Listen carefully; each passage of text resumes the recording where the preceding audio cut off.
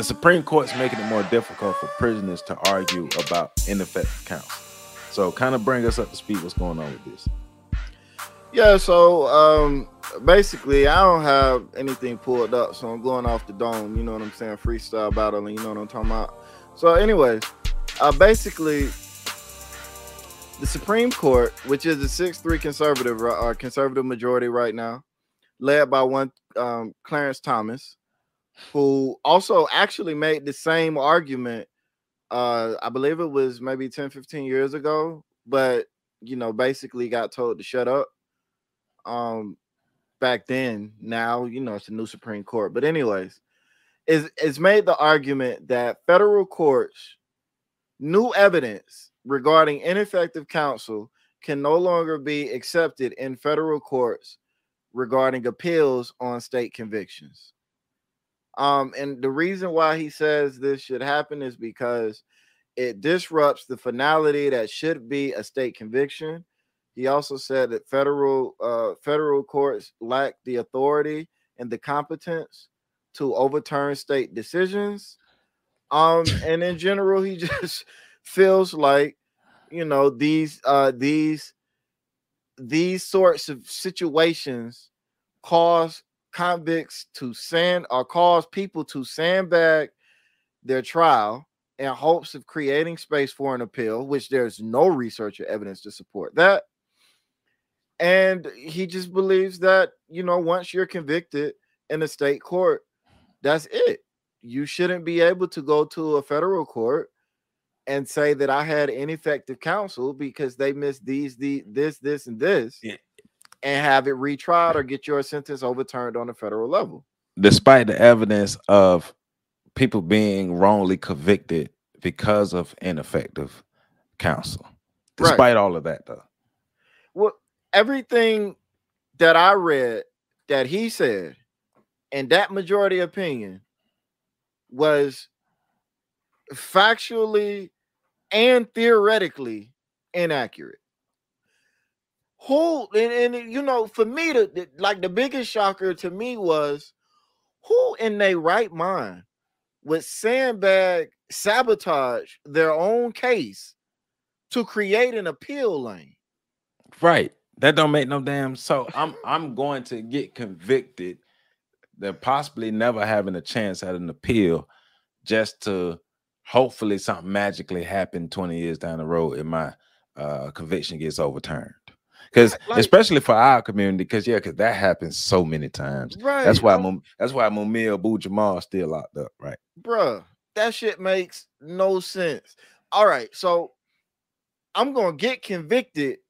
I'm not gonna give my attorney all of the evidence. I'm not gonna answer the questions, and I'm not gonna participate and cooperate in every way I can to not go to jail, because it's a better strategy to go to jail and appeal.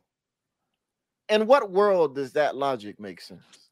Yeah, and then coming with the bull talking about the federal court isn't competent enough to make that. Come on, man, stop it.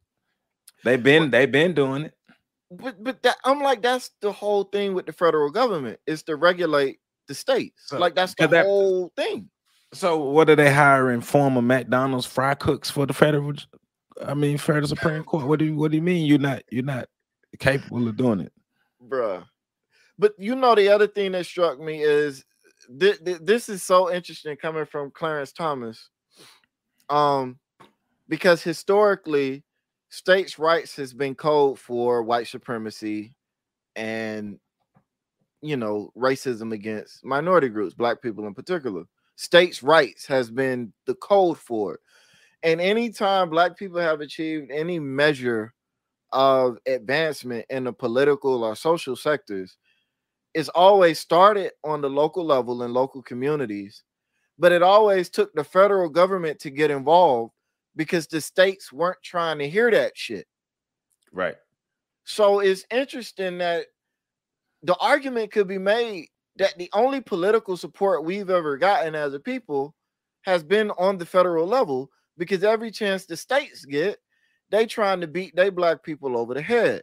So to have a black man in the highest court in the land depower the federal government in such a way. It was like it's people like that is why it's hard to get excited about any black person getting on the Supreme Court. And that ain't no shot at Ketanji. Uh, you know, I forget her name now, but it ain't no shot at her. It's just it is what it is, man. Why should I be excited about her and her track record when people like that, when black people get in power, they make very little difference, and in fact, in a lot of cases, they make situations worse. Clarence Thomas is making things worse. Every breath he takes makes things worse. Well, yeah, yeah. I mean, I don't know, man. I don't know, but I mean, so what that means is local elections are even more important. State elections are even more important than fucking Absolutely. presidential elections, because if you don't want no dickheads on your Supreme Court or representing the state, or even in the courts of the state, rather, who would be falsely convicting people or things like that, or just people in places to make sure that justice is served. Like, we have to vote smart. Like right now here in my city, I doubt people know who are really running for all the positions. I mean, I know I'm not gonna act like I don't. I mean, I don't know everybody running for all the things, but we need to find out. But that's just the thing. Like, local elections are just that important. And if we Local don't pay elections, attention to it. yeah, because the president makes the appointment, sure, but that appointment has to be confirmed by the Senate, and the Senate, those are all local elections. Um, even to the presidential appointment, they prevented Barack Obama from making his last Supreme Court appointment. They blocked So, that appointment for over a year. Those are local elections blocking the appointment power of a federally elected official. so basically, once again, this is Clarence Thomas trying to get white people to like him. Yeah. And he's been under some scrutiny anyways, because I believe it was his wife was on record not too long ago trying to she was on record as she's a Trump supporter. Yeah, yeah, yeah. I remember what you're talking about. I just can't remember exactly what she did. Yeah, I think she was trying to organize something to I can't remember now either. My mind just went blank. But yeah. So, it's like this dude is in the news for all the wrong reasons. First, his wife is in the news. Um, and that's got to be like a first. Like, I don't, that other Supreme Court justices are married, but we don't never hear about their wives doing, or they husbands or wives or anything doing shit. Beta. So, and now we got this thing coming on, which basically, ineffective defense is a very powerful avenue for people convicted in state courts, which most black people are, for getting their convictions overturned, their wrongful convictions overturned. And when you Yeah. have a public defender that can't even remember your name, can't even remember what you look like, chances are high that they're not going to render you I'm just saying. quality I'm service. just saying. And we know the quality of your defense depends on the amount of money you have. So let's just be Right. real. So So this is a shot at black people that we need to Definitely. take very seriously. definitely. This is maintenance of dominance. It's a lot of debates about whether black people are at war with white people or not. Me and you feel like we're not. There's a war going on, not an active war, but a maintenance of dominance going on, because Yeah. we're not a real threat to actually have we're not in a position to be a threat for white people to put us in our place. They're just maintaining their dominance, if you ask me.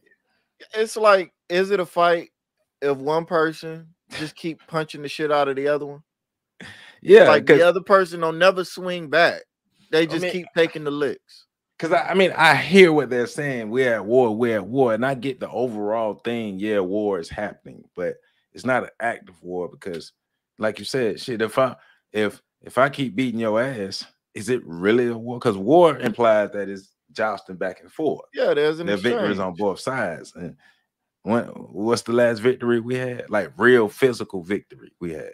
But even if it wasn't, even if one side is totally landslide and the others no victories, whatever, there needs to be some resistance, some fight back.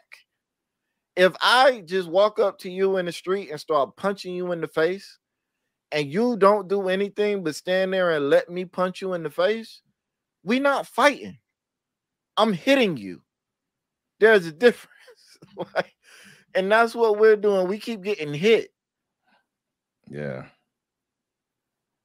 Yeah.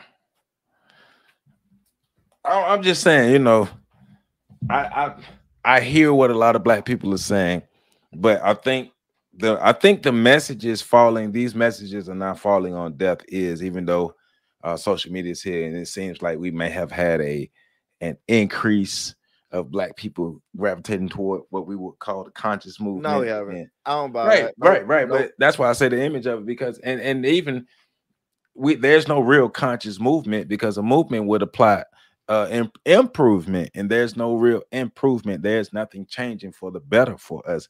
It's just a lot of people getting together just talking.